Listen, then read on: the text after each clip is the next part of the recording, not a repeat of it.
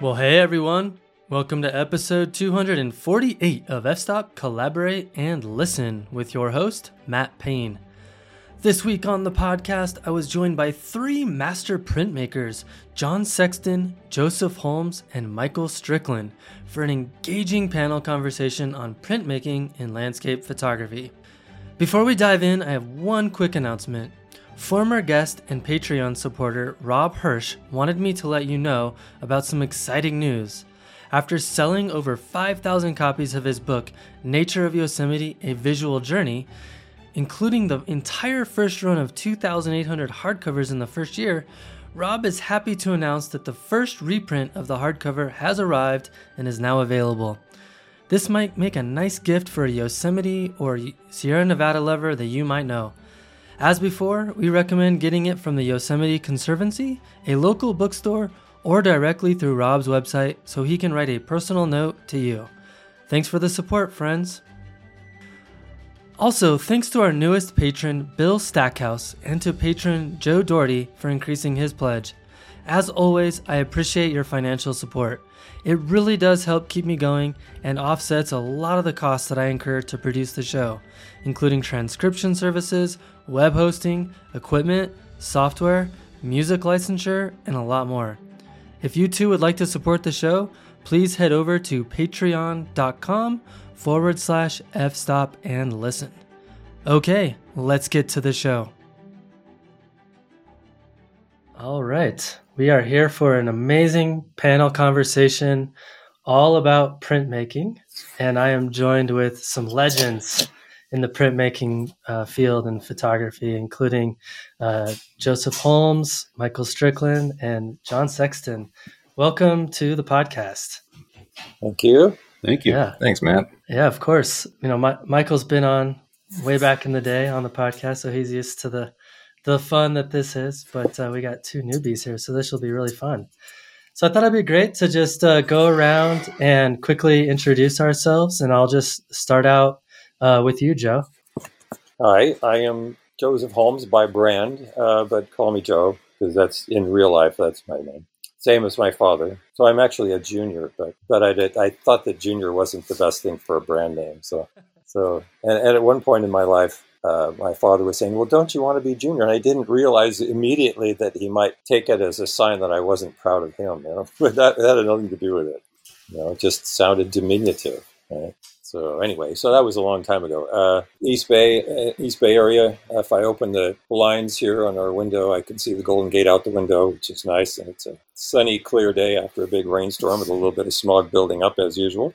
I was born in the Bay Area in 1952 now, and I got hooked on photography in high school when I saw a copy of a book that was part of the Sierra Club exhibit format series. It was Gentle Wilderness.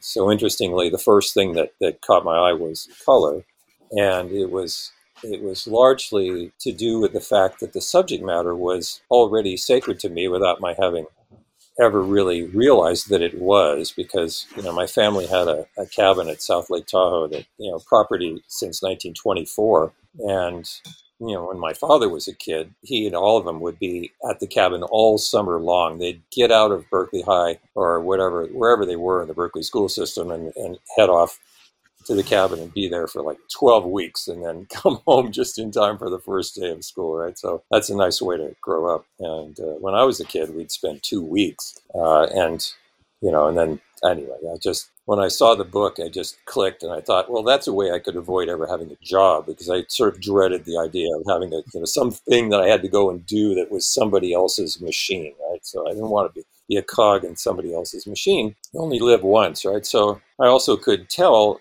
that I would be good at doing that because I could, you know, the compositions were obvious. I was particularly good at geometry in high school, and I was one of like a handful of the best students out of 800. So I know there's a connection between spatial, you know, they're both spatial, you know, comprehension issues. And I don't know, it just really struck me as being a good thing. And after a while, I decided, well, that's definitely going to be it. I'm not going to be an environmental attorney or a geneticist or study the brain, which were some of the other things that I considered doing while I was at Cal. And so, I don't know, the first printmaking was a couple of years later. That was 1968. So the first time I ever made a print was probably 1969. And I was always interested in color. Of course, in the beginning, color was way out of reach in terms of having everything work right, because it's so complex that trying to use chemicals to make color photographic prints do all the things you'd like them to be able to do to compete with the likes of a Van Gogh. That was just like, that was really hard, but I somehow I imagined it would be possible. And I don't think it's really worked out until, 40 or 50 years later. But at least it's working really well now. It's like, oh my God. We'll definitely dive deeper into that. Let's have Michael introduce himself. Yeah, sure. I'm Michael Strickland. I am a alternative process printmaker. So I'm mostly focused on printmaking predating silver gelatin emulsions and whatnot, and large format photographer. I started photographing, I think almost 10 years ago now. I was in college and kind of found myself rock climbing out in Arkansas and just kind of enjoying the eastern Kansas landscape. And as I was kind of poke around in the Flint Hills, the prairie burns and whatnot, I decided to finally pick up a camera and start photographing my friends rock climbing and kind of just, dabbling in it, and kind of fell in love with the landscape. And then I was an engineer at that point. So I was actually getting my education at the University of Kansas as an engineer. And formerly, previous to that, I was a classically trained musician and then jazz musician. And so it's kind of all the tie-in of the arts, so the left and the right brain kind of really clicked there for me. The technique of photography, and then, the artistic side of my brain, I kind of let music fall by the wayside eventually. Still enjoy it, but I'm definitely much more of an introvert, and being a saxophonist, I kind of needed other people around me. And so I kind of wanted to just shove them aside and do my own thing. And that just kind of didn't work out usually. But I ended up moving to California and working as an engineer out there. And that's kind of where I had a similar experience as Joe, whereas I just didn't want to be slaving away 8 to 5, achieving somebody else's dream. And so I packed up, and my wife at the time, well, still my wife, we packed up and moved back home. And it was just cheaper to live out here, kind of in the center of the country. And I figured I'd be traveling, primarily most of my time in order to photograph. So I figured she'd needed a home base and a little bit more than our transplant in California. So that's where we're at now, my hometown. I was born and raised here, and just actually was born about a mile from where my studio is right now. And started printmaking inkjets back when I was in California. I had a small little 17-inch inkjet printer, all color. What kind of led me into what I do now is kind of a little bit of a long story, which we can get into, I guess, at some point. But just a brief introduction is I'm a large format photographer, and I really just enjoy the tangible aspect of my work. And so I really wanted to do something where I was hand making prints, and inkjets just didn't really vibe with me. It was so replicable, and I really just wanted something that I had a little bit more involvement with. So I began dabbling in the darkroom, but monochrome really wasn't, again, vibing with me. My vision was color. I was shooting on all transparency film. So really the vivid colors is really what I was after. And then, so in 2017, a gentleman named Calvin Greer contacted me, who lives in Spain, about a color carbon process that he was kind of redeveloping his own method for, and had wanted to use one of my images to like test his profile and his process with, and kind of introduced me to the process, because I'd never even honestly heard of carbon transfer at that time. I'd done some platinum printing and silver printing and whatnot. But I was just trying to find how I could make color prints in the darkroom. Chrome was dead. Dye transfer is dying, dead mostly. RA4 was still dye based. So I really just wanted something that was still, had some light fastness values and could, be archival. So this carbon transfer process was really intriguing to me because it was still completely handmade. I could do all of my own work in the darkroom, and it just kind of all clicked. And so then when COVID hit, I finished my darkroom across the hall, and the rest is history for me. So nice. That's a great intro. Thanks, Michael. Yeah. All right. Yeah. What about for you, John? Yeah. John Sexton here. I don't have a brand. It's just my name.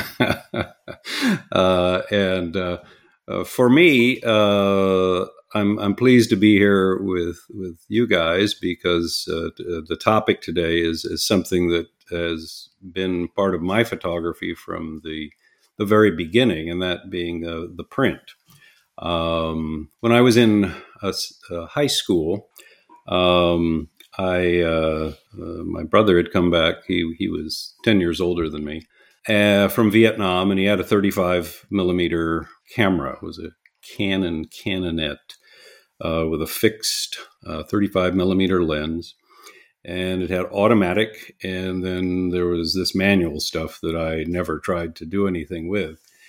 And I actually, at that time, was very interested in race cars. I worked on the pit crew of a professional dragster, polishing the car as a young teenager. And so I would take my brother's camera, and friends of mine had photography class. I'd take black and white film. They would develop the film for me because where I could be with the camera was hardly the sports photographer's dream with a 35 millimeter lens. But in those days, you could stand on the guardrail or lie underneath the guardrail. It wouldn't happen today. And so they liked seeing these pictures of race cars and drivers up close. And then I'd pick out what prints I wanted, and they would make it. Then I sold more prints in those days than I do today. At the racetrack, I think they were $1 a piece, and they weren't very sharp. And then on Christmas night, 1969, one of my best friends called me up. He was the one that did the developing for me, and he'd gotten his own enlarger. And he said, come over tonight, and I'll show you how it all works. And it had to be at night because it was in his bedroom, and he didn't get a safe light with his kit, but he knew enough that red bulbs might make sense. So we stole literally a strand of Christmas lights off his family Christmas tree and got all the red bulbs in that, hung it up. And what I saw happen there was magic. It was unbelievable. I have no memory what the picture was of. It was a whopping 5x7 inch piece of paper in a tray of that size on a card table. And a week later, I took money I had saved from a newspaper delivery route and bought my own enlarger, brand new, $70 with 2 lenses. It wasn't a very good enlarger, but it was a lot better enlarger than I was enlarger operator. And so it wasn't the limiting factor. And I set it up in my parents' attic and made prints and just fell in love with that process. And that's the process I'm still trying to figure out how to do today. Based upon that experience as a senior in high school, I believe I was the only senior that took photo 1. And because everybody else had been smart enough to, take it as a sophomore or junior. And so I arrived with my portfolio of prints the first day of class. And that portfolio was a 9x12 manila envelope with unmounted floppy single weight prints. And at the end of class, I showed it to my instructor, Mr. Olaf Lee. And he said, "Oh, you've been doing some of this before." And I said, "Yes." So he said, "I'll give you different assignments." And through that year, much to my parents' disappointment, Mr. Lee, who remained a very, very dear friend until he passed away just a couple of years ago, just encouraged me. He was such a great teacher. He would keep the darkroom open in the evenings, Saturdays, and whenever it was, I'd be there. And at some point, he said, "Why don't you major in photography in college?" And that's where my parents were not too thrilled with the idea. But in spite of that, that's what I did. Really? Then I said, I promised my dad I'd get a bachelor's degree in business afterwards. That never happened. Probably would have been wise. But anyway, that was a great experience. I learned so much from my instructors. And at a certain point in my educational process, I learned about Ansel Adams doing workshops in Yosemite, signed up for one of those, and that was a life-changing experience. And so I still work with film, 4x5 primarily, and still trying to figure out how to make a print that meets my expectation in the darkroom. Brilliant. So what you're saying Fun is story. You're all perfectionists. That's what I'm hearing. I like it. Guilty. Well, I like to say that I'm capable of making as bad a photograph or as bad a print as anyone. And every once in a while, luck gets on your side and things kind of go right. And then you have good days and you have bad days. And one of the most valuable tool in my darkroom, I've said this many times, is my trash can. That is the most valuable and important tool, because that's where the prints go that aren't right. A lot of times you think you've got something right, then time reveals to you that it wasn't right in the first place. But sometimes you just know something sucks. And so I'm very quick to throw away prints. I don't throw away negatives unless there's some physical impairment to them, because I find that revisiting can be very important. You could make a little sign in all caps reading "The Enforcer" and stick it on the trash can. Well, at Ansel's workroom, he wanted to get a new trash can once and asked me to stop at the general store near, I'm speaking to you from Carmel Valley, California, on the Monterey Peninsula. Ansel lived in Carmel. So I went and at the hardware store bought this trash can. It came in with it the next day. It was larger than what we had. And Ansel loved Dymo labels. If you remember these embossed label things, God, he had every size, every shape. And so the next morning when I came in, he had added a label to the trash can, and it just said "The Archives." Let's put Similar, this one. Right. So. John, I had the pleasure of hearing you speak at Out of Yosemite in 2020, and I'll never forget. It was one of the most impactful things I've heard another photographer say, because I say it all the time now. But basically, you said, "I'm not a better photographer than you. I've just made more mistakes than you have." And I was just like, "That's so brilliant." Yeah, it's one of my favorite sayings. I found on a sign panel on a church in La Crosse, Wisconsin, when I was teaching a workshop many years ago at the University of Wisconsin in La Crosse. And driving to campus, it literally made me pull over and pull out a pocket notepad and write it down. It's "Learn from the mistakes of others. You don't have time to make them all yourself." So I'm sure with all of us today, we'll be able to recount mistakes that listeners might find would be valuable. And because sometimes when people see your finished work, because you don't purposely put out the stuff that should go in the trash can, sometimes in retrospect you realize it wasn't so great. But it's easy to give the impression that everything works with utter predictability, smoothness, and you always get what you anticipate. And I think that all of us could agree that there are days when just like nothing goes right.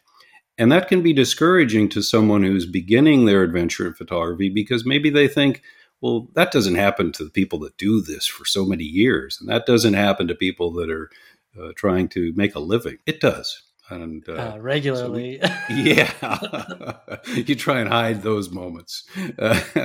This reminds me of an experience I had rebuilding a 5-speed Alfa Romeo manual transmission.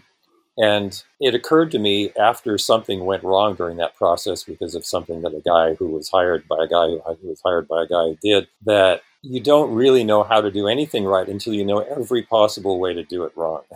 Yep. And there are a lot of ways to do a lot of things wrong. So I guess that's maybe what comes from the famous 10,000 hours of whatever it is of doing a given thing. Not that the particular period of time is not a silliness of oversimplification, but still, you got to try to figure out everything that could go wrong. Yeah. Of course, it like you said, it might take too long if you don't learn from everybody else's mistakes too. Those who are those who are ignorant of history are doomed to repeat it.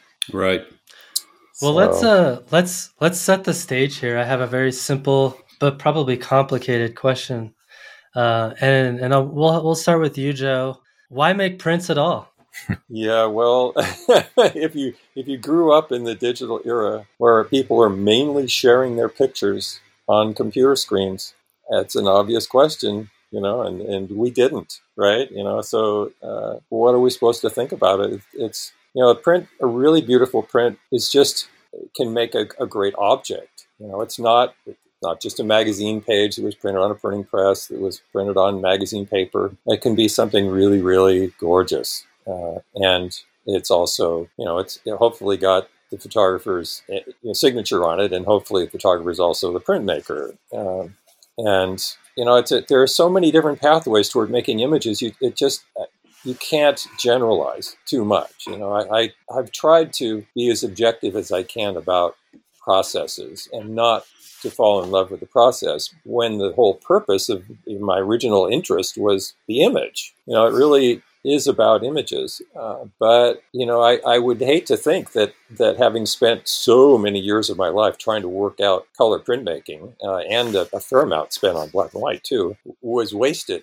I'm not willing to say that. I'm sure it isn't. It hasn't been. But things have changed so much. I mean, the mere fact that an iPhone, when you push the button on that little screen, the processor inside the phone can do something like 120 billion calculations in 40 milliseconds, or 25 milliseconds. And the processing pipeline does a lot of what, good printmakers do to make images look better, brighten up the shadows relative to the highlights, add more texture to the highlights and bring them down, and automatically white balance if we're talking about color and so on. There's so much automation now. It's become so easy, especially in color, to make a picture that doesn't have all the usual errors in it that used to be the case in color. That it's just, it's almost like the world's turned upside down.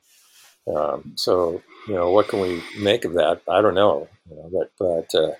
I still think a gorgeous print that was actually made by the photographer on really fine materials, especially one that is apt to last for a very long time on display, is a really special thing. And there are lots of shades of gray in there. You can have.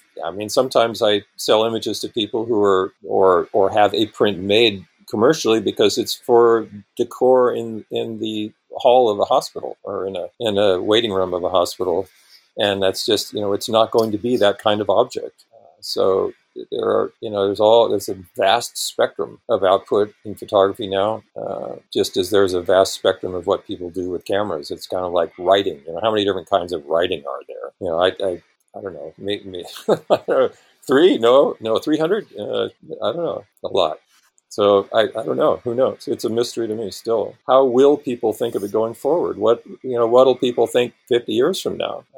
How many framed prints will have been done so well in every respect that they still look great or are treasured objects? It could be. I hope it's a lot. But John, you're certainly doing your share to make objects that last and will look good for a really, really long time. Hope so. What about for you, Michael? Yeah, I grew up in the digital world. My first camera was a digital camera, so I think what drew me to printmaking finally was just to be able to have some kind of tangible evidence that I actually made a photograph. It was kind of one of those, all of my 10,000, 100,000 images, whatever I had made at the time, were sitting on a hard drive on a computer, and sure, I could appreciate them in all their glory, or not so much at that time, on, sitting in my screen. But really, I guess I was just drawn to finally hitting print on an inkjet printer just to see it and have it kind of come to life. And I guess that's kind of where it all began for me, just because it was just about as many realms, kind of like Joe had mentioned. How many kinds of writing are there? It's like, how many kinds of paper can you print on? How many options do you have? And it just opened up a whole different realm of technique. And artistry that just broadened my vision so much. For me as an artist, I mean, it was just the next step, I guess. But for just me as a photographer and as a person, I guess it was just the technique of it really I was drawn to, and which has just kind of led me down this rabbit hole that I'm on now. And just having that tangible evidence. I mean, digital photography itself is very intangible in a way, just because it captures an image and goes onto a hard drive instantly. So I was drawn to the tangibility of film and having those physical documents, I guess, to represent my work. And while I still digitize them, it still is that piece that is just the final piece of the puzzle, I guess. It's the complete picture. I love that. What about for you, John? Well, beginning with an analog process, because that's what was available, you really didn't have a photograph until you had a print. It wasn't often that I think any photographers have some friends over and say, "Would you like to see my negative?" Maybe other photographers, people on workshop. Yeah, but let's pass those around with some chips as well, because they won't get damaged. And so the photograph from the very beginning at that time, and this goes back to when Joe began to have a photograph, something that you called a photograph meant that either a laboratory or for us, the photographer would make a print, whether that was a color print or a black and white print. You could imagine that as a photography major, and I was studying at community college at that time, Cypress College, where I later taught for a while. It was a really great program, 250 photography majors. Still, I think it's still about the same today. It was the largest department on campus. And we had to do studio work. I didn't want to do large format photography. I had taken more money than I had, borrowed money from my parents, and bought a Hasselblad camera because it was professional. And then the next semester, we had to use the school's 4x5. And I thought it was one of the dumbest things I'd ever encountered. It was so counterintuitive. But I had really great instructors, and we had to learn how to do color printing on fiber base. We used Agfacolor paper. We had to do many different things, as a good program would subject any of the students to. There was, when you graduated, you were prepared to do a number of things, none of them very well, frankly, because you went from one class to another. You had photojournalism, and then the next period was history of photography, and then it was photographics, where you did tone separations. So when I went to Ansel's workshop in 1973, it was a life-changing experience. I thought I wanted to be a commercial photographer, and my instructors were great. I was very fortunate. But the way photography was approached at Cypress College was a 9-to-5 activity. And what I found with Ansel and also the other instructors, the other faculty members, the assistants, was they did photography 9 to 9. And I don't mean 12 hours a day. It was part of their life. It was 9 in the morning till 9 in the morning. And I had never seen people who were so passionate about photography. And they were so giving and so skilled. One session we had was you met with an instructor, and this session was with Ansel. It was in the Yosemite Schoolhouse multi-purpose room. We sat on folding chairs. Ansel walked us over to the little sink, and we washed our hands and dried them off. There were no white gloves. And he had brought along photographs from his and his wife Virginia's personal collection. Edward Weston, Steichen, Cartier-Bresson, Wynne Bullock, Brassai, color photographs, Elliott Porter, dye transfer prints. And so we were taught to handle the mats by the edges. Without exaggeration, that box of prints today would certainly be worth multiple millions of dollars, because there was an Edward Weston shell print printed and signed by Edwards. So that right off the bat, you're multi-millions. And we passed them around carefully. And two things struck me because I knew most of the photographers' names and their work in general from having had history of photography course and been interested in it. But each of the photographers was known for some area of specialization. Cartier-Bresson, you don't mistake Ansel's Moonrise for being made by him. But the other thing that struck me, because there were just a couple of color prints in the box, was the sheer beauty of these prints. And so as a 20-year-old sitting there with still studies to go in as a photography major, I made myself a promise that what I'm going to do for me is I'm just going to do black and white photography, because these prints are unbelievable. And that's what I'm going to concentrate on. And I knew that I would have to, I still had advanced color printing to take. I couldn't turn in black and white prints if I wanted a passing grade, but for myself.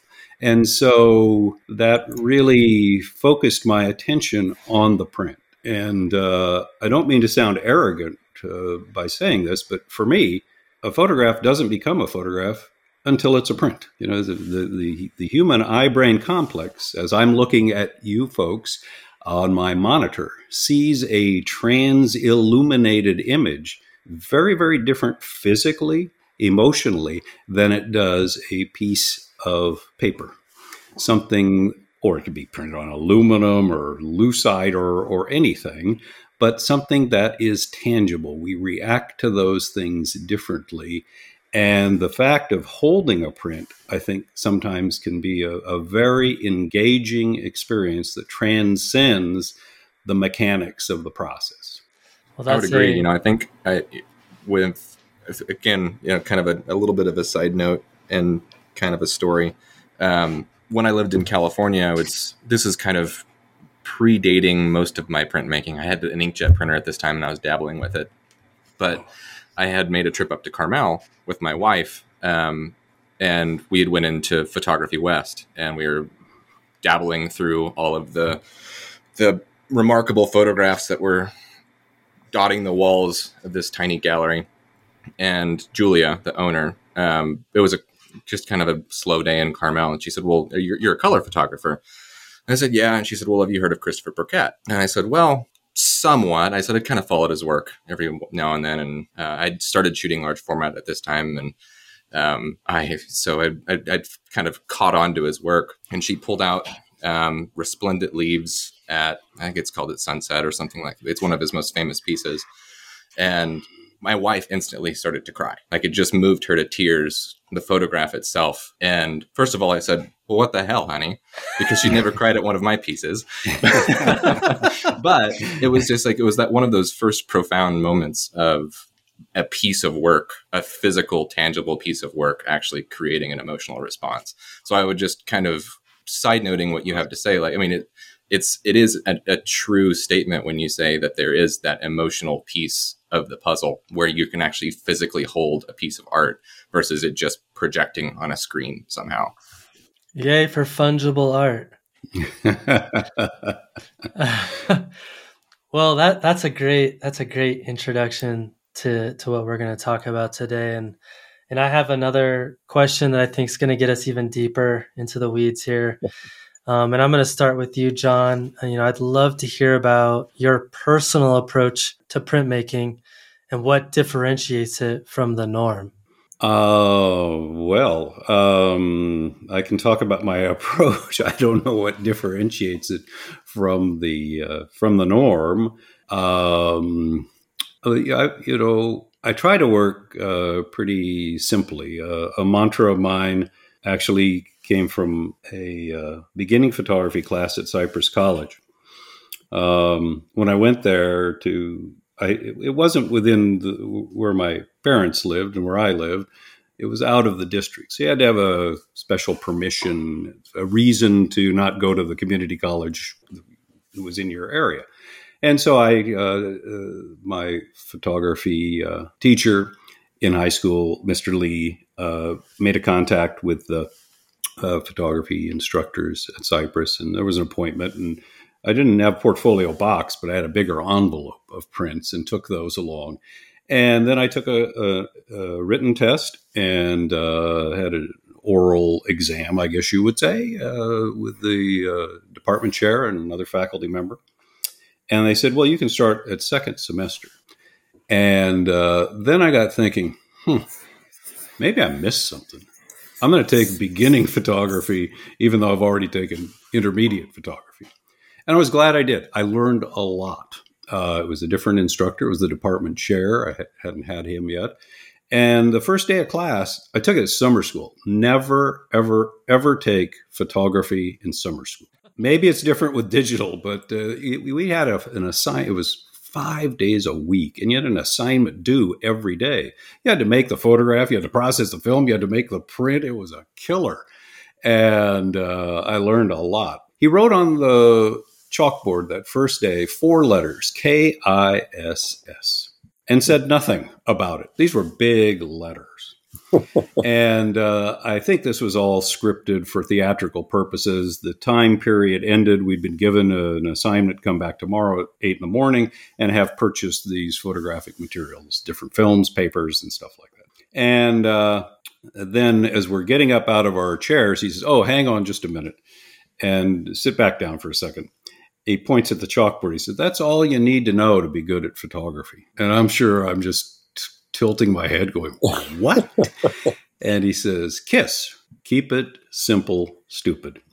And that was truly good advice, because when I've been trying to experiment with a new idea to refine something over the years, including this past year with some film processing ideas that haven't quite all come together yet, when I get in trouble is when I add complexity unnecessarily. And my wife, Anna Larson, who's a very fine photographer in her own right, is very good at saying, well, why don't you just do this and take out about 18 unnecessary steps? But I can't see that because I've evolved through this process.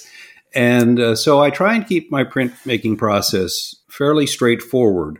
There are a couple of things that I might do that are different, but I think they are only different because as we do things over and over, sometimes we kind of forget the root of things. For example, I always, and I mean always, in case you didn't get that, make a straight print. I make a test strip under the enlarger to determine the exposure, and then I turn on the enlarger, doing nothing to alter or manipulate the light striking the paper so that I can see what the process of photography has revealed. Because to me, printmaking is a process of communication. And the way you communicate with your materials, and this doesn't have to be a metaphysical experience, is you use exposure, you use the aperture, you use the contrast of the paper, perhaps a developer change, though I tend to do everything with basically one developer. And then you say, what would it look like 15 seconds at f8 on this grade number 2, contrast number 2 paper? Then you develop it, and the answer is there when you turn on the white lights. And you say, well, that's not what I wanted. Then you begin to have that conversation. And I try and do everything one step at a time. I don't, jump into the, see how many different manipulations I can do, but one step at a time, leaving a series of breadcrumbs, and then frequently going back to that straight print to see if all these improvements have, unknowingly to me, actually ended up being a distraction from where I wanted to go. And I would suggest, whether you're printing digitally, and this is not popular, to take an image and not necessarily print the raw file, but something before you begin to alter, before you begin to change the balance. Make a print. If your destination is a 40 by 50 inch print, I'd probably suggest a smaller print to begin with, so that you can, again, have that tangible object and keep that in the studio as you're working on the process. Joe and I have a mutual friend of many years named Charlie Kramer, a very fine photographer, a fine printmaker, all-around nice guy. And I'll use Charlie's line, but I want to give him credit. Print early, print often. And it's kind of like you vote in Chicago, I believe. Vote early, vote often. So I've overstayed my welcome with that answer to your question, Matt. No, I like what you said because it kind of reminded me of the way I look at processing digital files. It's oftentimes what I find is I'll get really far in the process of editing and it looks like total trash, right? Like, what did I do to this thing? And so you have to almost start over. So I think there's a lot of similarities between the digital workflow and an analog workflow in that regard. Mm-hmm. Yeah. Let's hear from Joe on that answer. What's your approach? Let's see. Let's restate the question. Yeah, sure. Approach to printmaking. Oh my God. Yeah, your personal approach to printmaking and what differentiates it. Yeah. What's the difference? Oh, geez. It just, the first thing I think about is the vast array of processes that have, been the thing early on. In, I guess, if I'm looking at 1968, it was already true then that Richard Kaufman, the photographer who was responsible for the pictures in Gentle Wilderness, had been making carbon pigment transfer prints. And he only ever made one of each image. He made a set of all the pictures in that book. At one point, I tried to buy my favorite one from him. He said, "No, I'm sorry, there's only one." So it's like, okay, that was a thing at the time, but it was, in some ways it was really good, but it was still horribly inflexible and not exactly practical. And then the dominant thing was dye transfer. I worked on dye transfer for 6.5 years. 5 years building my first darkroom, the first that I created for myself, and a 1.5 years of making prints. And I figured at the time that would be it for the rest of my life. And then I did an experiment with a Cibachrome, which suggested that on balance I might prefer it. I didn't particularly like the ultra glossy plastic base, and there was still, the permanence was still the light fading rate under Henry Wilhelm's standard test condition using fluorescent lamps was about, it's 8% lower with 29-year rating instead of 31-year rating. It's both terrible, but better than, the chromogenic prints at the time, 12 years, etc.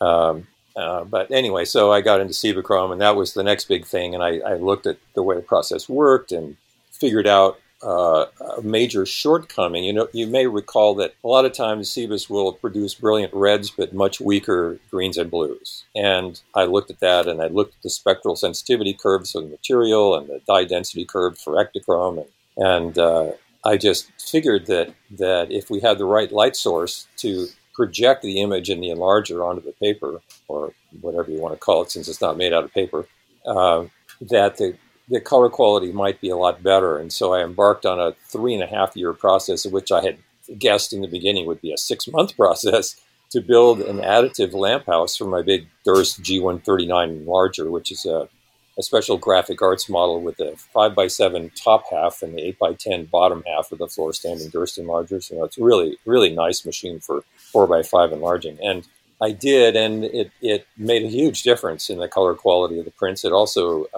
upped the projected image contrast, which meant that all the masking work that I had to do to reduce contrast had to be stronger, which enabled more control over the final tone curve and which colors were darkened more than other colors because you're masking with panchromatic film. And anyway, so that worked out very well, and I was able to make extremely, I would say uniquely good quality Cibachromes for several years, which were mostly sold through the Nature Company stores for a long time. I sold a lot of prints, and I was still quite dissatisfied with the permanence, and I really didn't want to go to all this trouble to try to make something that might be good enough to be considered a masterpiece that should last forever, and have it be good for, well, depending on where you put it. I mean, light levels vary a lot, right? So you put a picture in a south-facing window, it can be destroyed in 2 weeks to a year, 2 years, maybe, if it's really, really good, right? If you put it in the dark closet, and if it's a Cibachrome, it could last for 10,000 years and still look the same.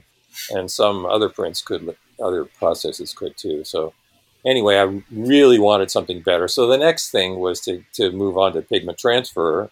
I got to know Charles Berger, and he was working on ultrastable, and he joined up with Richard Kaufman to produce the ultrastable materials for a while. And after about 2 years of working on that, it became apparent that it couldn't be done right without computing. And the power of computers to do imaging work in 84, 85 was still insufficient, but you could see it coming on the horizon. And so at that point, I put that on hold, pigment transfer on hold, after getting all the equipment all outfitted for that, adding that to my second darkroom, which is here at home. Well, I guess it wasn't yet. I hadn't added it yet. No, it doesn't make sense. I'm getting the years mixed up. It's like it's getting to the point where it's hard to count the decades. Don't you notice, John, that it's easy to mix up the decades now? We used to mix up the years, but now the decades get mixed up. But which is a bad sign, right? but anyway, so the next thing was that the very earliest glimmers of pigmented inkjet were starting to appear in the mid 80s, and so that was a hope on the horizon. But in the meantime, Fuji came along and upped their game with their chromogenic material, the Fuji Color Crystal Archive materials, and so the light jet, writing to Crystal Archive became the thing for a while.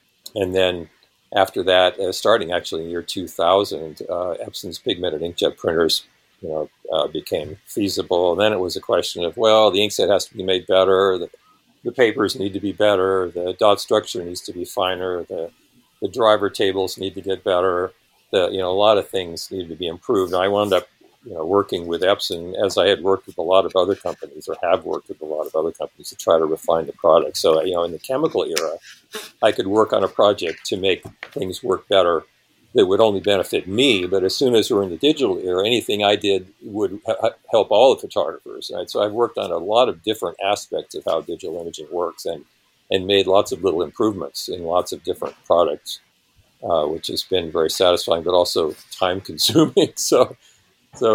Anyway, I still, at this point, find inkjet to be the most overall desirable way for making a color print. Pigment transfer, I mean, I'm surprised, Michael, to hear you've discovered another person who's doing it, right? Because it was down to there being only 2 printmakers in the world, I think, and one in Seattle and one somewhere in Europe. So anyway, what do I do that's different? I don't know. I try to make everything work right. That's hard, And the particulars, just to give you an idea of what I do. I mean, for several years, I didn't find it necessary to make any proof prints. I mean, because I really had soft proofing down. But how down you've got it when you make a print that you intend to be the real thing, and say it's a 2024, and you look at it and you think, well, not quite. So lately, or for the last few years, I've always made an approximately 10 by 12 print. And, and you have to, if you want to imagine it big, you have to hold it up closer, right? So, because there's a real difference in how your eye sees color depending on how big the image is. It's great to be super fussy about it and to get the print exactly close. It's just exactly right. Because there's something about it, like it starts to hum, when it's really close. Vibrates and the wine glass shatters, right? Like the Memorex commercial, I suppose. I always want to talk about the practical details, like how do you look at a print? How do you, where do you stand when you want to look at the color and the tonality of a test print? I think it's really important to walk around, to have good light sources in your house that come close to natural daylight, and to consider, what the gallery lighting might look like and what it might look like in the future with new light bulbs. And so, I mean, it's harder in color because you have to worry about the color dimensions. But even in black and white, you got to decide what's the right light level, and what's the right kind of, how specular should the light be that you're looking with. And specular versus diffuse lighting is a really big deal for print surfaces, because with matte paper, it's a totally different thing from glossy paper. I mean, forever, I figured I would only print on fundamentally glossy papers, but now I prefer a matte paper. Because it evolved, the medium evolved to the point where the D-Max was good enough, which it wasn't for a long time. And so and I love the fact that there's no apparent surface reflection off the paper. Of course, there is. It's just totally diffused. But it makes the prints more consistent in their appearance as you walk around. I think that the way we perceive prints is heavily affected by the fourth dimension. If there's a print that's on the wall, and you walk around and you can see faint reflections in the surface of the print, as you move around, you can integrate that into your head and you can take out those reflections and see the image that's there. But one time I was asked to take a picture of a flaw in the DMAX areas of an Epson printing system where I was working with them, and I printed like a square foot of solid black, and I tried to photograph it, and it was so obviously impossible to see the thing without moving that it just made me think, this is more of a problem than I've ever realized, that we're relying on our sense on the fourth dimension, on time, to actually see through the reflections that are limiting our perception of the print. Of course, you can also, if the lighting is just right, you can avoid surface reflections. But I don't know. There are a lot of issues. Surface reflections are one. Surface texture is another. The exact color of the white of the paper is a critical thing. The DMAX is critical. The texture is critical. At one point, I figured there were probably 30 different properties of inkjet papers that I would pay attention to, and it took years to finally find one that I thought was perfect in all 30. Just barely. And my second favorite paper has like one thing that it's just too sensitive to fingerprints and too sensitive to anyway. So it's just been a lot of details, and in the end, when it all fits together, then you can make a print, you can look at it, and you can just think, oh my God, it's beautiful, and there you go. You're at the end, and I don't know, I feel like it's time to come up with another of Ansel's more famous Ansel-isms, where he says, I don't like to talk about the image, or whatever. Where he's just explaining that the picture has to explain itself. You can't tell somebody why the picture has mystical powers. Either you see it or you don't. But I can't muster that one at the moment. I think of so many of them. They're really. I have a considerable library of Ansel-isms, and I got to say, I learned more fundamentally about the basics of photography from him via the books than any other source of information. And I had, in the early 70s, there was a time when I almost went to a workshop in Yosemite, but I just didn't have the $175. And I thought, well, I can buy the book for, $25, Camera and Lens, The Creative Approach, the one that had the wraparound cover of the Minarets Stormy picture, right? Right. And that was always my favorite one of the books. It was tremendously informative. Also, another good one for people, Edward Weston's daybooks are wonderful. All right, and book, Volume 1 and Volume 2, they were recommended to me by France Baer, Morley's wife, and she was right, of course. Their kitchen in their house in Berkeley was thoroughly decorated with Edward Weston prints of vegetables, right? And I don't think they even had glass over them, right? So they're in the kitchen.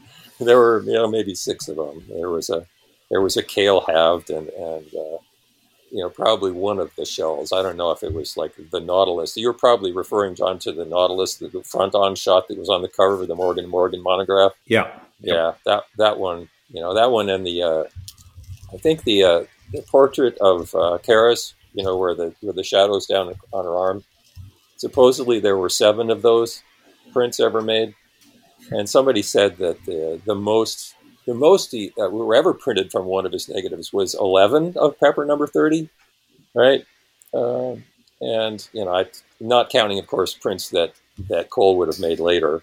Well, what about for you? What about for you, Michael? I'd love to hear about your personal approach to printmaking and what makes it different. Oh, well, I think John's approach to keeping it simple, stupid, went so far for me. I think I'd just keep it complicated as much as I can. I found myself, in carbon transfer, pigment transfer, like Joe was saying, and it just kind of kept rolling deeper and deeper down this rabbit hole. And it just keeps getting deeper. There's multiple transfer processes that you can make in order to achieve different results in the printmaking process. Whereas I'm doing color, so I have to do multi-layer prints in order to achieve the current, appropriate color gamut. So I do actually extended gamut. So I'm in CMYK-O. And in order to achieve a little bit higher gamut, so that means I have to do at least 2 transfers. Single transfer you can only do onto matte paper, and you can only do it with 1 emulsion unless you're really careful. And most of the time you could just end up screwing up a print. And then it's really hard to register it in order to get all the layers lined up perfectly. So I end up doing, for 2 transfers, so a double transfer carbon print, you get a little bit more flexibility as far as tonality is concerned. So you can tone a black and white print. So if you wanted to add a different pigment level or pigment color to the print in order to warm it or cool it, or split tone it, you can do that in a second layer.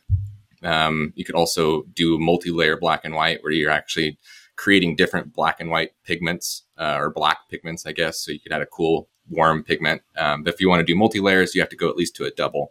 But at the end of the double, you get a very glossy print. So what I learned from the gentleman in Spain, Calvin, is a triple transfer. So what that allows me to do is take the double transfer and then go back to matte paper. So you essentially achieve the same finish as you would for a single transfer.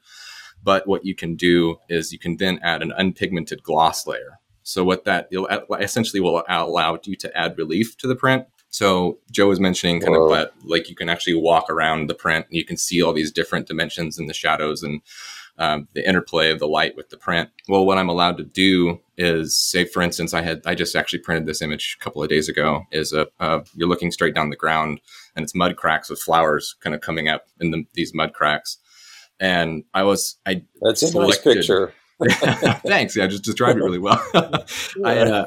I was able to target gloss in order to just achieve gloss in the blacks of the cracks of the print. The final result of the print, you just get this. It's on matte paper, and you can, by adding longer or shorter exposure to the gloss layer, you can add that depth and actually the physical relief to the final print. So there's actually, if you run your hand across the print, you can physically feel the gloss and the different layers of the print. So it's been, it's kind of, again, just this rabbit hole of, that's kind of my proofing process. A lot of what I do is, Joe had mentioned that, the pigment transfer process was really limiting, strictly analog, because most of the time, what happens if you're using an analog negative is your highlights go to absolute shit. Like you can't control your highlights. There's ways to do it.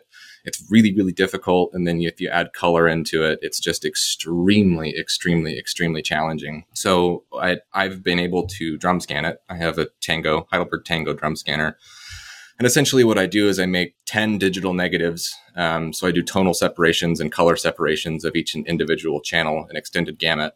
And I can separate into 10. So basically, my prints are functioning as a 10 ink set printer. So you can I have 3 tonal separations in blacks. I have 1 yellow, 2 in magenta, 2 in blue or cyan. What am I missing? Then I have an orange. So I have 2 in orange. Yeah.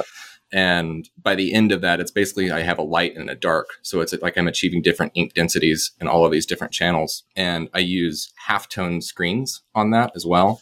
So what that allows you to do is, when in the printmaking process with carbon, think about carbon as, what you're doing is you're not actually exposing all the way through the emulsion. Whereas if you're typically exposing in the darkroom, you're burning in an image and you're basically reacting all of these different metals. Usually it's a metal process in order to achieve different tonality. Where with carbon, you have an emulsion that you lay on a piece of support. And as you're exposing that, you're not actually exposing all the way through to the base. And so if you're thinking about what the actual process is doing, is the ultraviolet light through the negative is hardening gelatin that is pigmented. And so when you're exposing through this emulsion, you have to physically transfer this onto another piece of paper otherwise it would just completely wash away and you wouldn't have a print. So that's why it's called the carbon or pigment transfer process, is because you expose it and then you immediately sandwich it with a support. And then when you develop it, that what has been hardened stays on that print or that support.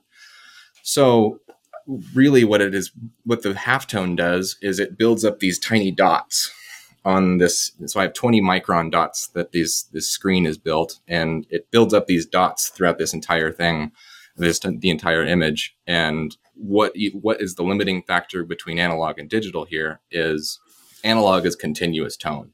And so you would have all of these wedges of different levels and heights and thicknesses of emulsion that you've exposed. And then the highlights are super, super, super, super thin. And so when you've exposed all of these highlights, as you would be developing them, they would all just tear and wash away, and then you'd be left with nothing. So that's what allows me to do is I just expose to a maximum density with my exposure unit. So I know exactly if I'm printing 18% gray in the darkroom and I need an 18% gray dot, really what it is it's going to print that 18% gray dot in an array to create an overall tonality. So long-winded, but basically I'm starting to now let the process kind of dictate the end result. So I can really soft-proof an image. I shoot transparency film, so I really don't do much to it anyways. By the end of the day, like I kind of let the film, dictate the results of my image. And then really digitally, all I'm doing is making my tonal separations and outputting to film. So the cut and dry aspect of it with synthetic pigments that I was using, it's beautiful, and you can get the extended, like the full color gamut of your image. So now what I've kind of been doing is expanding the pigments that I can use into earth pigments. And so I've actually been using ochres and lapis lazuli and pure carbon that I've found from around the world. So I use a yellow ochre from France, a red from Morocco, a green ochre, I don't know if it's a green clay from France, lapis lazuli, and carbon. And so what that actually allows me to do is the gamut is so much smaller. So I have to actually intentionally photograph certain scenes within that will render the scene appropriately, and then hope for the best, because you can't really judge it when you get to the darkroom. But what's beautiful about it is they're completely matte. The finish is just absolutely stunning. The carbon layer is gloss. And so you get this relief in the prints that are just honestly indescribable. I've never seen anything like it. And the metamerism, or the metameric color failure, is essentially non-existent, because you don't have all of these different light, it's earth pigments. And so you really don't have these strangely chromatic pigments that are interfering with different light sources. So you can have it in green, awful fluorescent light, and you can have it in daylight, and it's going to look exactly the same. And I actually have one hanging in front of my 5,000 watt UV light, because I'm not worried about it ever fading for a millennia. So it's been kind of a fun venture, because now I'm just letting kind of the process take control. I mean, the technique is there, and the whole process is there. And now I've been able to just let loose and kind of just have that ambiguity when the print is actually made, because I can't visualize it both like digitally, I guess. So in summary, you don't do anything different than anyone else. No. So yeah, in case you haven't caught on at this point, this is seriously hardcore. I mean, like, to have 10 channels for pigment printing is just completely and utterly insanely difficult.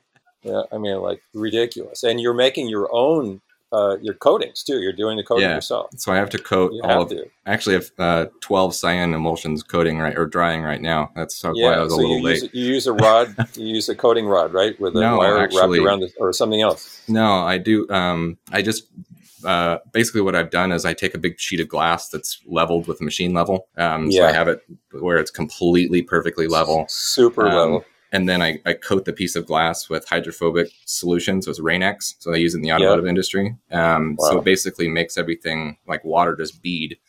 And I measure the sheet of emulsion that I have, and I calculate the volume thickness. And then I pour it onto the sheet, and then I use a comb to kind of scoot it around.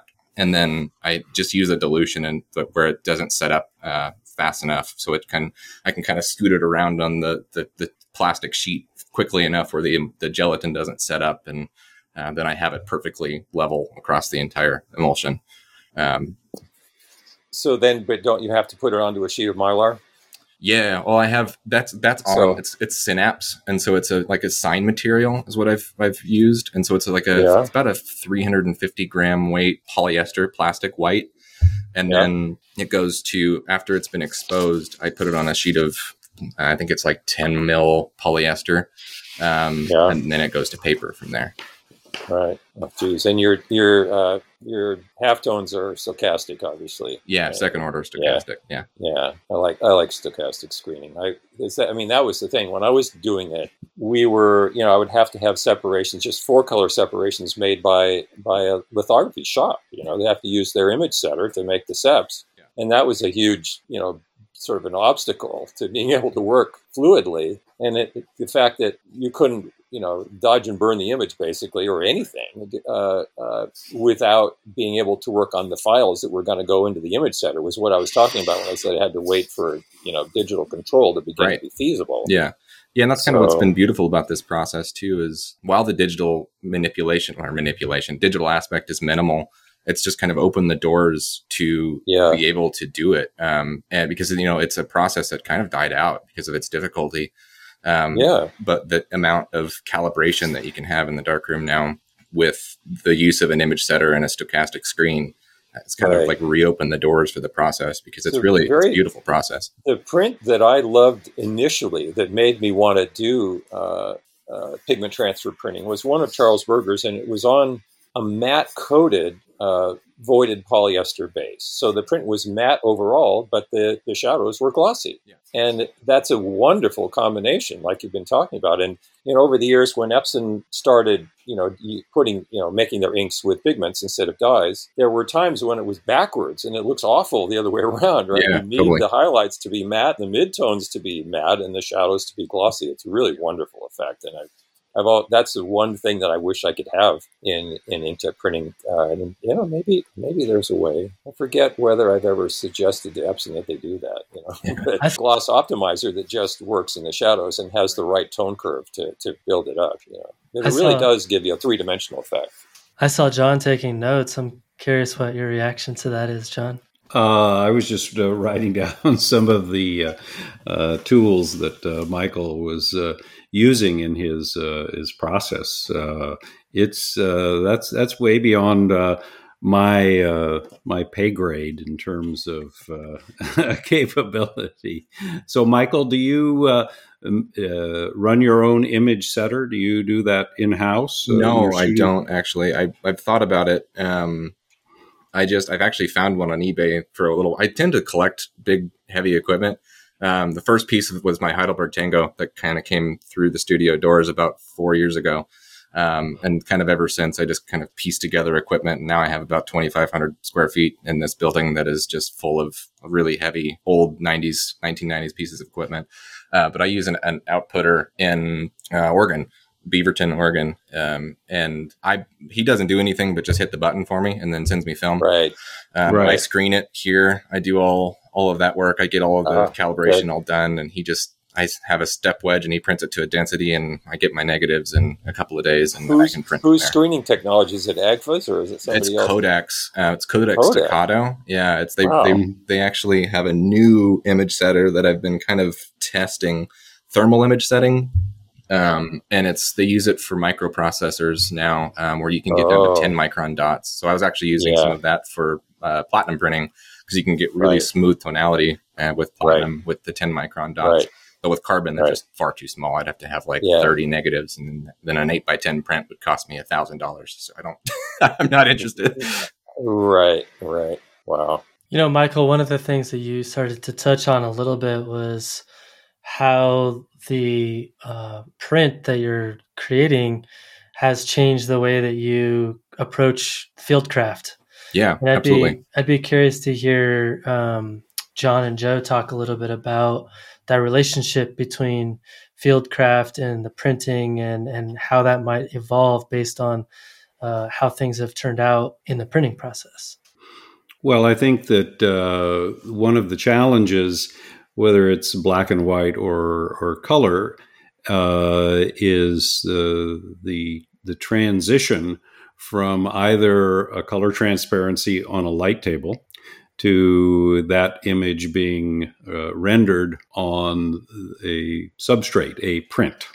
And I think that was one of the challenges that Joe spoke about in terms of Cibachrome and his early transition working with that is, you used unsharp masking, a variety of different masking procedures. You changed your enlarger technology to get different wavelengths to try and tune the process to meet your expectation and desires. And I think what happens, and I think it can happen at a subconscious level, is as you make photographs, whether you're exposing pixels or you're exposing silver grains, those things that work, again, it's one thing to get something to look good on a screen, but that's a very fleeting experience. And what looks good on a screen doesn't always look good as a print. I do find that if you have a nice looking print and you make a decent scan of it, it usually looks good on the screen. It's there's a difference in the direction of the visual flow there. But you make a photograph and you first, my early negatives were quite contrasty. They looked great on the light table, but they printed terribly because they exceeded the capabilities of the printing material. And so then you begin, with the help of others guiding you, to figure out how to make a negative that will print successfully rather than a negative that looks good on the light table. And when you have a success, I think subconsciously over time, you find yourself, hey, that long exposure I made in that soft light, that really worked well. Yeah, really. And it absolutely, I believe, it's a holistic process. Those things that succeed will remain in your working process and subconsciously influence the decisions you make. You may not even be aware of it. But one day in October of 1978, I had been making long exposures, which today are very, very common. I mean, they were like a minute or something like that.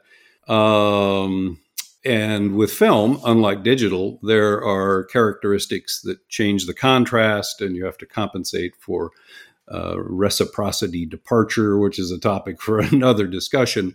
But I made a photograph of some aspens, and it was a 2-minute exposure.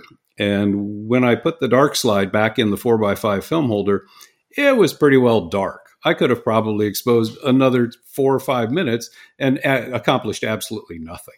I developed the negative and I made the print, and it really pleased me. And I still like that image. It's stood the test of time. But then I thought back over the last couple of years prior to that, and I thought, gee, I have a much better batting average working in this low light condition. I'm going to make it a working procedure that I'm not going to, unless it's windy or stormy or something, I'm not going to stop photographing until it's dark. And a lot of people, my first book was called Quiet Light. Many, not all of the photographs in there were made under those lighting conditions. Some people think that's the only kind of light I work in. I work in lots of different types of light. I'm always looking for the light I think is appropriate for the subject and what I want to reveal about the subject. But that's a quality of light that I really enjoy. But the process, in other words, led me in that one particular instance to make a conscious decision because I had had success. And it's more enjoyable to make photographs that are successful than make photographs that are terrible. And along the way, I still, let's face it, most of the photographs we make, they're not successful. Is that correct? I don't know about you guys, but I mean, I got a lot more negative files of stuff that don't deserve to be printed than are worthy of being printed. Yeah, absolutely. Yeah, I don't know any exceptions to that rule. I think the highest batting average I ever had was my first backpacking trip into the Escalante, which was, I think, a 12-day knapsack, as my friend Tom Pillsbury called it. And I had a 50-sheet box of film for the entire trip, including before and after the trip. And I made one exposure for each of 36 subjects and got an entire calendar, my first color calendar out of it, that was published by Friends of the Earth and Simon & Schuster and sold 29,000 copies, I think. But And that was the most of any calendar that I ever produced in terms of sales. But sorry, that was the pinnacle of exposure to do something with it ratios. But nowadays, with the digital camera, you run that same rate. You do about 50 exposures on a trip still? Oh God! Now, literally on average, because of so this is really interesting. So switching from in 2006, I could see technology that meant that maybe I could be satisfied with a capture after it was all processed and have 4x5 or better detail. I wasn't willing to go, take a step backwards in detail in order to gain the longer dynamic range and the better gray, neutrality, from shadow to highlight, having no color crossovers and all that comes from working digitally, not having to buy film, load film, unload film, process film, scan film, or stick it any larger.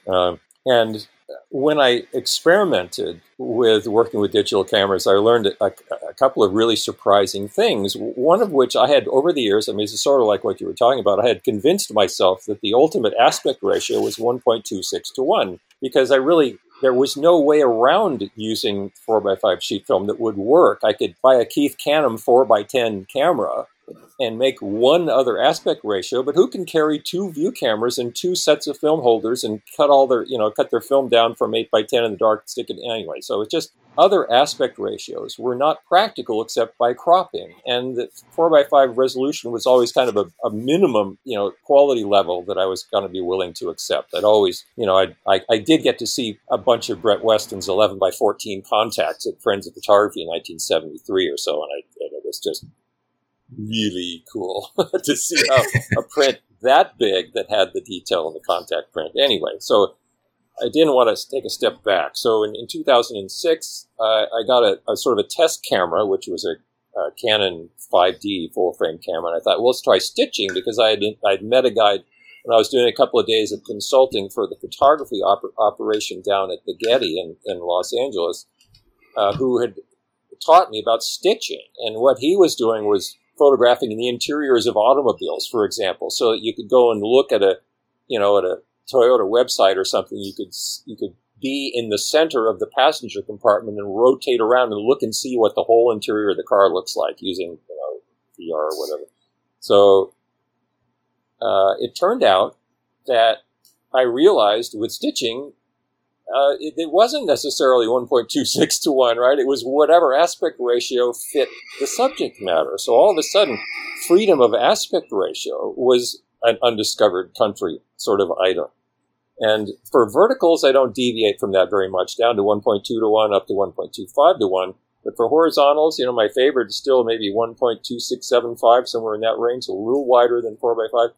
But lots of other wider aspect ratios, because it doesn't feel sinful anymore to go to a wider picture because you've added on more detail rather than cropping off the top and the bottom, right? So you can easily wind up with 8x10 level detail with a lot of different digital cameras if you're able to assemble an image by stitching.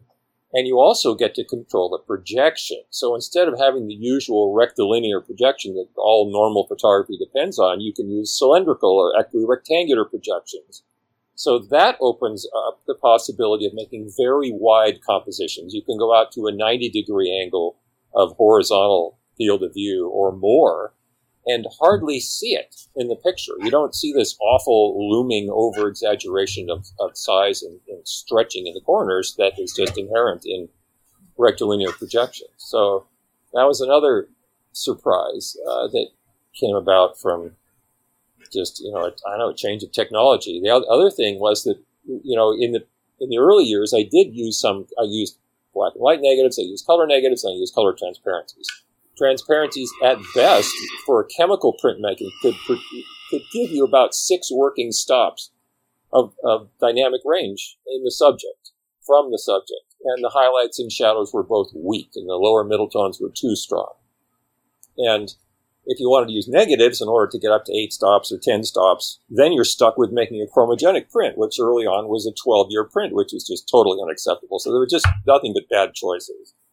Later on, scanning a transparency on a Tango, for instance, which I did a lot of, you could get more out of the highlights and shadows because of the digital control. You could get up to 8 stops maybe. And I also used duplicating film in the camera, which was, intended for use in the darkroom, and had, Kodak's duplicating film had horrible reciprocity failures, such that you photograph the grayscale and the highlights would be green, the shadows would be magenta, or vice versa, and it wasn't very sharp, and it was pretty grainy, but still you could get 8 stops straight as an arrow, using conventional materials, and that was good, but not good enough, right? So along come digital cameras. Now you can get 14 stops without even, or maybe realistically 10 or 12, without even doing a 2-stop capture. And so now skies really work, because with Ektachrome E6 films, it was quite uncommon to encounter a sky that would work well with the ground because it was just too bright. And the highlights were weak. And now you can make the most glorious skies, whether it's in color or black and white. Black and white, you know what it's like. I used to look at, one of the things that I saw in Ansel's books was this. Remember that picture, John, of the guy on the ladder on the side of the giant electric generator with all the white windows around? It was right. A water bath development image, and it was like 14 stops or something. It was really way up there. That was a good example. So I always thought of Ansel as being able to handle subjects that went from about 2 stops contrast up to, well over, 10, 12, 14 stops. And that's a fundamental thing that you really need if you want to be able to encounter the world and turn it into whatever is the optimal dynamic range on a sheet of paper. And so you have to be able, and in color, the translations are really complex because you have to be able to handle tonality independently of color, control each of them. And everything can work now because of sensors. And what is another thing I should probably mention? Sensors have a quantum efficiency that ranges upwards from 30%. It wasn't even until people started talking about sensor quantum efficiency, i.e. they actually catch the photon and turn it into electricity, to an electron, to create another electron, that I'd ever seen anyone talk about the quantum efficiency of film or our eyes, both of which are on the order of 0.5% to 1%.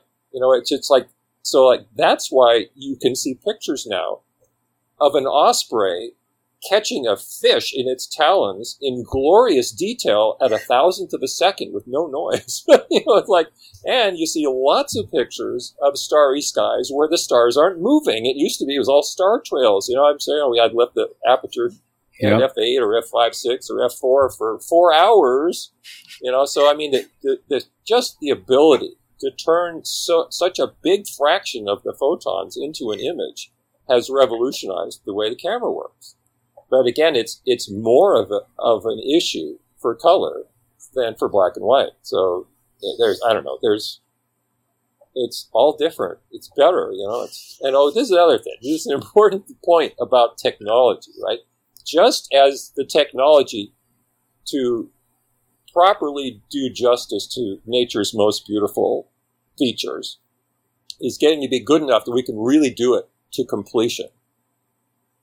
Nature is being eradicated by the human enterprise. It's not a coincidence, right? These things are, two facets of the exact same phenomenon. The explosion of the human presence, the fact that we became technological, more than 10,000 years ago, and it's a logarithmic growth curve, and we're at a point now where everything's hitting the fan, and there are now, in 2 years, there are going to be 8,000 millions of human beings living on Earth.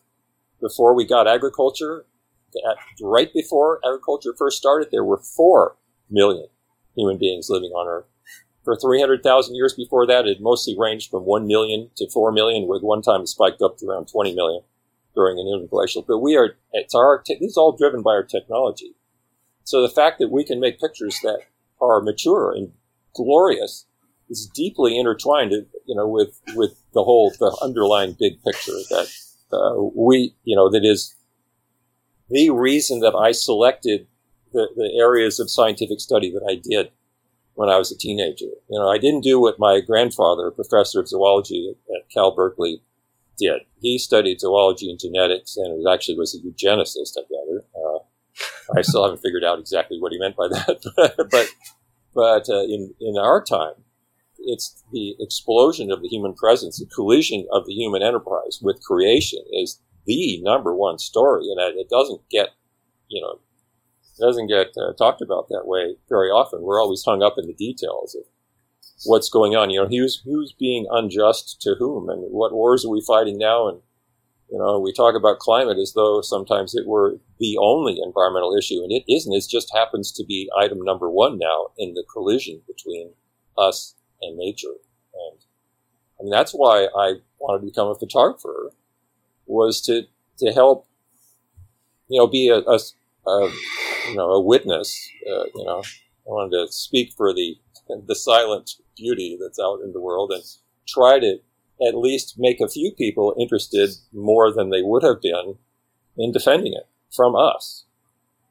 What about for you, Michael? Is there anything you wanted to add to your answer in terms of I don't know.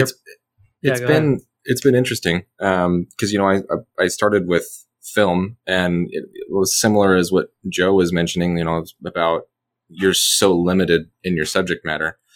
I mean, my printmaking with this new project that I've been working on has been definitely dictating the subject matter that I've been approaching, just because of the gamut it's so much smaller in my printmaking that I have to photograph within a certain range of colors, which kind of leads me to one area of the world where some of the dirt comes from. And so it's that has been part of it. And then this has all been kind of tied into the fact that I'm still using transparency film, which is limiting my range of dynamic light that I can photograph, and therefore limiting the amount of subjects that I could actually even choose to photograph. And then the size of the film that I choose to photograph even limits that. So, I mean, my 8x10 limits me to, 15, 20 miles on a trail. And it, for only a few nights here and there when I go backpacking with it. And the 4x5 is kind of my point and shoot. And so, the subject matter has kind of been dictated by the choice that I've made as far as shooting film still. And now the color palette of the film that I shoot is now dictating, what I'm actually choosing to photograph. And so it all interplays. And it's all influencing each other with, probably more subconsciously than I realize, just because I know now it's almost, photography came first. And so now I can kind of expect what my film is going to do, and I can kind of embrace that on a certain subject matter. So if I know a certain light will reflect in this certain way, and the color will enhance these shadows and, what the interplay of these different colors. And so, when I've heard several monochromatic photographers that have kind of talked a little trash on transparency film because it's very cut and dry. Like it is what it is. There's no digital there's no manipulation where it is, the darkroom you can get in and you can really, it's the negative is the forefront of the actual printmaking process. Whereas, for me, I've always thought that the transparency has had such control over the image. And because you can actually use the different kinds of color characteristics that certain transparency films have to their advantage. And so I've always kind of gravitated towards that and used the subject matter, specifically out in the Southwest. I mean, that's kind of just been where I've grown to appreciate the light, and that's just kind of where I've been drawn to. So I think that, that there is that interplay always between the final result and what I'm actually photographing. And I think now more so than ever, especially as I kind of pursue this project a little bit deeper. And then who knows, I've just now figured out, Calvin Greer in Spain, he's been working on the same kind of dabbling in earth pigments. And that's where I kind of got the idea from. And purple is the limiting source here. I mean, where do you find a purple rock in the world? So anything with, dramatic purples and magentas are just trash in the print, which is kind of exciting because then when you get down to the end of the print, you're what was purple in the print is now kind of a bluish green, strange color. And so it can kind of, and that's what I mean when, I kind of let the process dictate the end results a little bit. But now we'll go into 12 to 13 negatives as we go into 6 colors, as we dive into double, 2 spot colors in the earth pigments to get another purple. So that'll extend the gamut a little bit, but we'll see. I don't know if I'll go that far. That'll kind of ruin the project for me, maybe. Yeah. Maybe you can find some kryptonite. There you go. Yeah, exactly. Now that would give your print something. A little bit of green there, right? Yeah, in the dark. The green only comes through in the dark. Call it the super spot color. That's right. Well, I wanted to ask one more question. Hopefully, I think you all have very different answers to this. And the question is basically, where does your balance lie between the creative process and predictable results when making a print?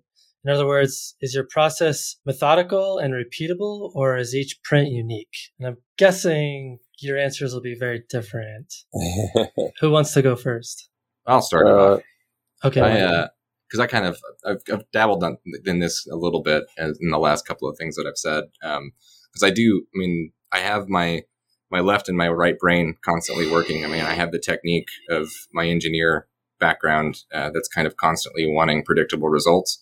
But the process of my printmaking kind of just eventually takes hold and does its own thing usually.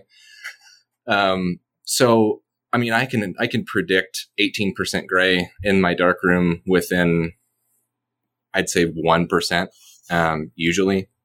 So I can I can build an emulsion to predict 18% gray almost precisely. But I am actually trying to embrace a little bit more of the unpredictability that's why I've kind of been dabbling in the earth pigments, because it does take on such a unique color palette. You don't get the chromaticism that you would with synthetic pigments and traditional CMYK printing. So you don't get the gamut and the extended color range that you normally would.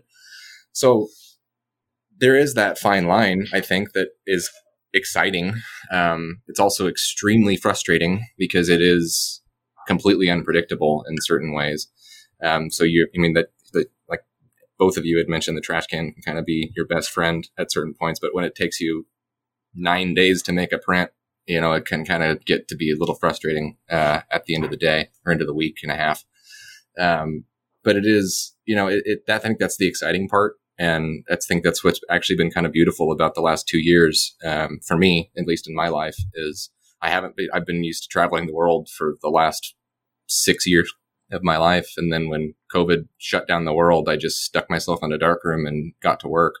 And I kind of lost myself in the process. And it's been really eye-opening for me to just dabble through all of these different techniques and find something that works for me. And it's really, I haven't shot nearly as much film as I've been wanting to shoot for the past couple of years, but it's really been able to, my creative vision has just grown exponentially, I feel like, over the last 2 years since I've really been working in this process. And I am excited to see where it goes because it is such an unusual, unpredictable result.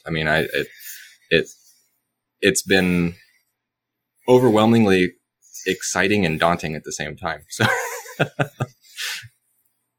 yeah. What about for you, John? Well, I think that I like to keep my general approach to printmaking somewhat systematic. Like I said, I always make a straight print. If I were using digital, I would always make a straight print because I want that. I want to have that foundation. I want to go back to that, and each step of the way, I try and have it.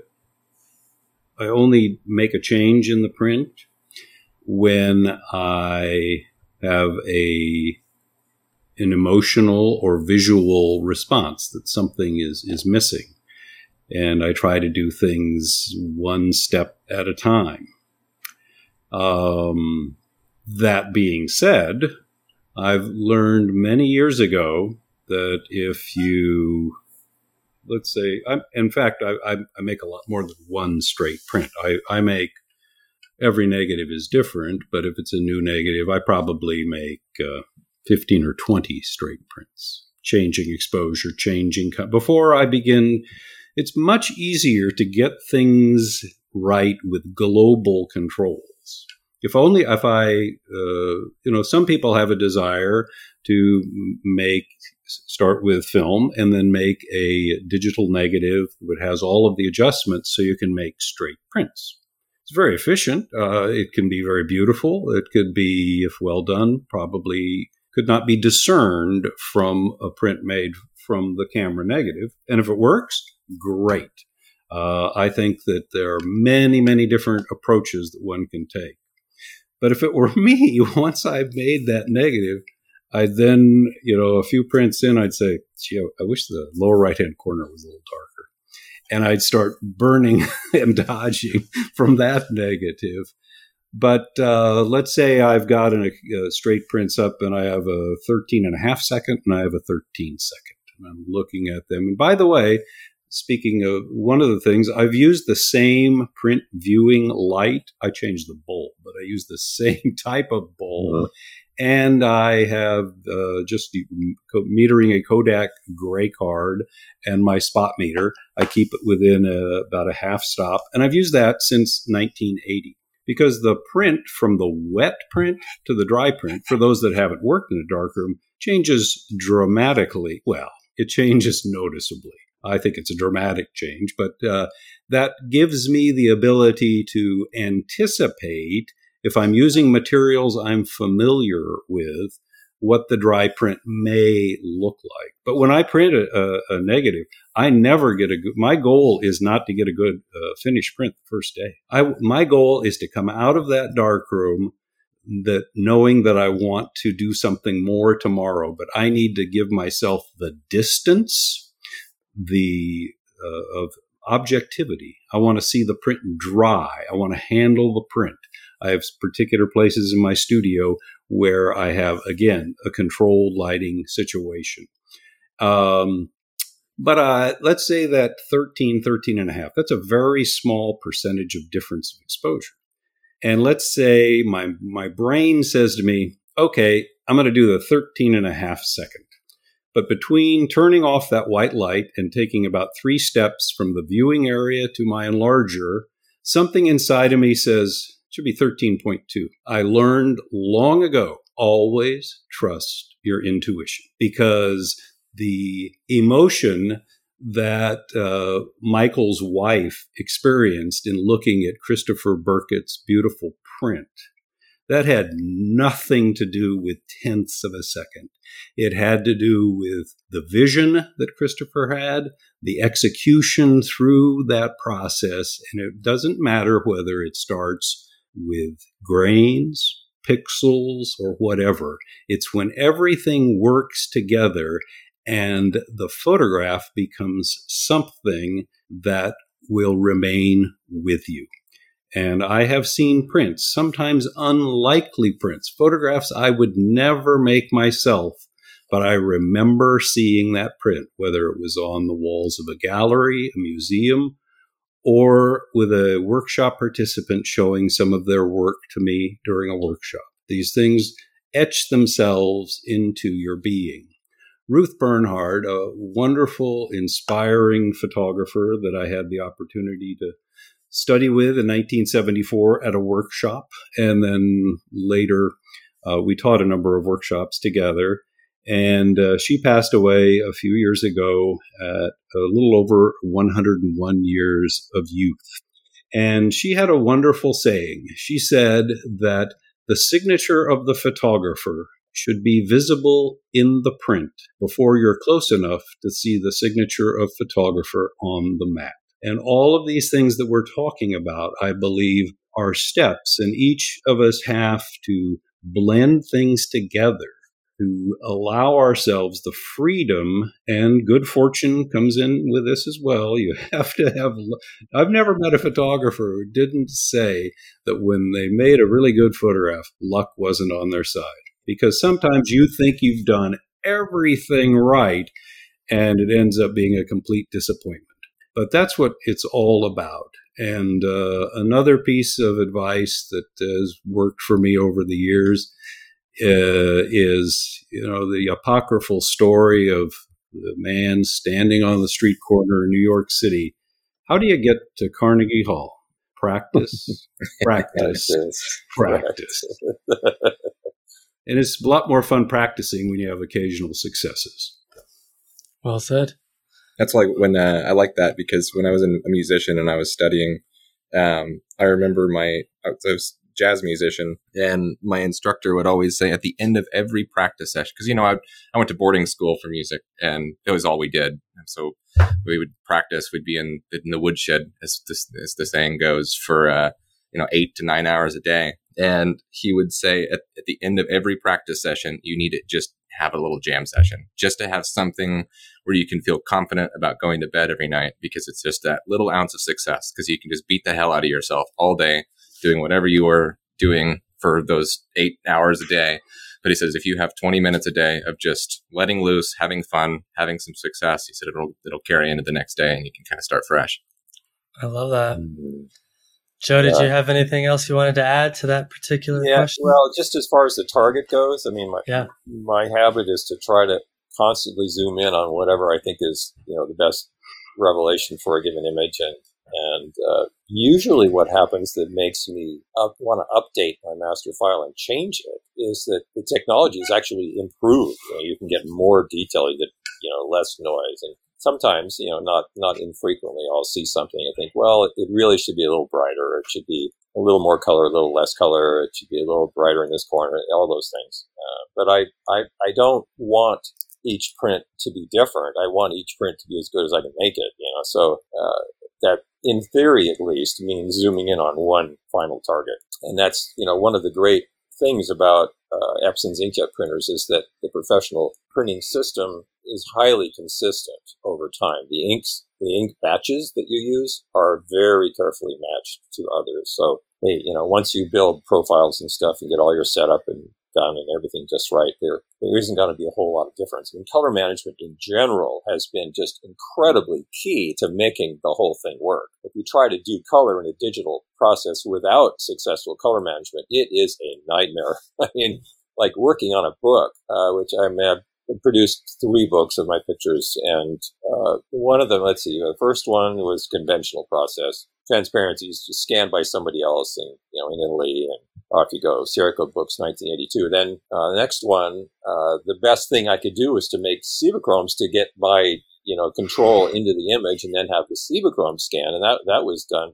That's where I saw you, retouching, John, a copy. That's where we met. Yep. Yeah, right. You were seeing in the booth, fiddling, doing the last minute spotting on Aspen's Northern New Mexico, 1958, horizontal, and which is, by the way, my favorite black and white landscape photograph of all time. Gardner litho. Well, let's see, what was it? Oh, I know what it was. It's the way that separations happen to work out from Cibachromes just wasn't good. I mean, the way they work out from chromogenic prints is remarkably good. Remember Cole Weston's book, 19 Photographs? It looks great. And that book was made by him giving his 8x10 color negatives to Probe Color in San Francisco, which is the same lab that processed my film for many years. And they just made prints which, didn't have very many levels of control. You get your choice of 2 grades of contrast in the printing paper and some dodging and burning, the exposure and color balance, and that's it.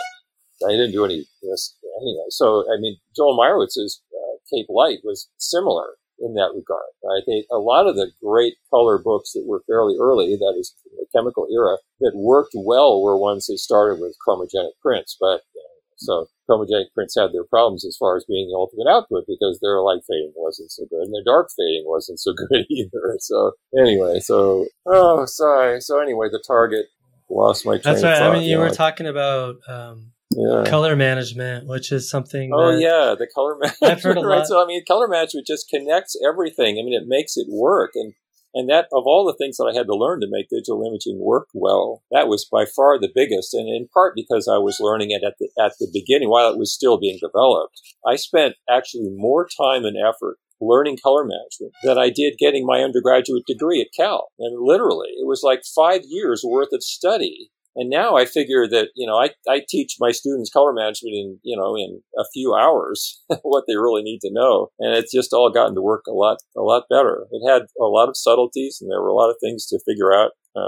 I got to work with some of the great masters of color management along the way, developing software and helping them with their documentation and stuff and suggesting improvements. And that was fun. But this whole process has taken a lot of time, and I've managed to produce quite a bit of work, but not as much as I would have if I didn't have to always be changing processes every few years, So, but, I don't know what the future is going to hold.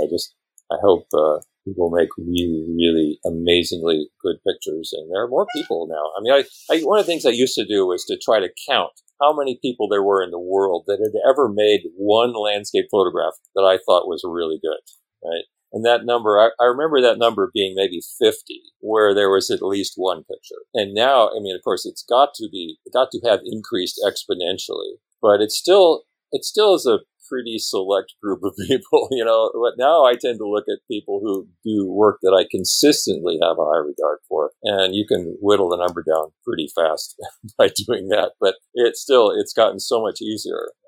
You can, a full frame camera can do a lot of damage, as I like to say. It doesn't have to be a big camera anymore. So anyway, right. It's interesting how things have gone. I think photography, making a picture has gotten easier. Yeah. Making a photograph still is a challenge. Yeah. And those are two different activities. And one thing I'd like to, just as because I know we're wrapping up here, is remind listeners that all of us, the four of us that are sharing today under Matt's invitation, we all began photography. If you think back, what is it, like 4 to 5 hours ago when this began, we talked about our background. And we didn't use these words, but I think for each of us, we began photography because we really enjoyed making photographs. They weren't good photographs. They were the best we could do at the time. We've all made a lot of mistakes. We've all had a few successes. And we're all going to make a lot more bad photographs. People say, I don't need to make more photographs because I've got plenty of bad ones. And I know if I continue making photographs, I'm going to make bad ones. But what I would like to do is make some more good photographs. And so I always like to remind people when you're maybe a little depressed and maybe you think, will I ever have success at photography? First of all, demand more of yourself, and then look back at your old work and see the progress that you've really made, and go back to that original motivation. Enjoy yourself when you're making photographs. Enjoy the process if you're making prints. And I think the four of us would encourage you to think about, you want to be a better photographer? Print your work. Yeah, absolutely. Live with it. Put it on the wall. Yep. Look at it every day. Don't put it in the living room if you don't spend time in the living room. Put it in your office. Live with it. And guess what? Some of it's going to wear out. And some of it you're going to say, I could change this. I could make this better. But enjoy yourself, because I try to work hard at photography. But I do a lot better work when I play. And I like to play really hard. And if I play to win. But I enjoy the process. So the process should be a reward in and of itself. I don't know that we could end on a better note than that. Oh, I'm sure somebody has a better note. Oh, that was pretty good. Michael, pull out the sax and you can play us off. Yeah, there you go. Yeah. Well, gentlemen, this has been really fun. I think, hopefully it was, what we had in mind. I think just that casual back and forth worked really well. So I just wanted to thank all three of you for taking the time out of your busy schedules to do this episode. Yeah, thanks for putting it together. Welcome. This was a fun. Pleasure. Thanks, this was man. fun. Yep. Nice to meet you, Michael. Yeah, likewise, you guys. Yep. Yeah. Well, thanks to John, Joe, and Michael for a great conversation on this week's episode. I know we were not able to get to all of the listener questions that you provided to me over on Facebook. However, let's keep the conversation going on social media and on Patreon.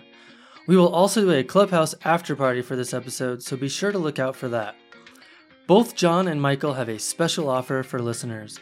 First, you can subscribe to John's popular email newsletter by sending an email with your name to subscribe@johnsexton.com. John publishes about 4 to 6 newsletters every year and never shares contact information with others. You can take a look at John's previous newsletters by checking out the link in the show notes. Also, John is offering podcast listeners 10% off on all items at his Ventana Editions online store. Simply use the coupon code MattPayne10 during checkout. Learn more about John and his photography at johnsexton.com. Next, Michael is offering podcast listeners 10% off his incredible Platinum Palladium printing service. There is no code for this, but you can just mention that you heard him on the show. I'll put a link in the show notes, or you can go to michaelstricklandimages.com/platinum-palladium-printing-service. Well, that's all for now. Thanks for stopping in, collaborating with us, and listening. See you next week.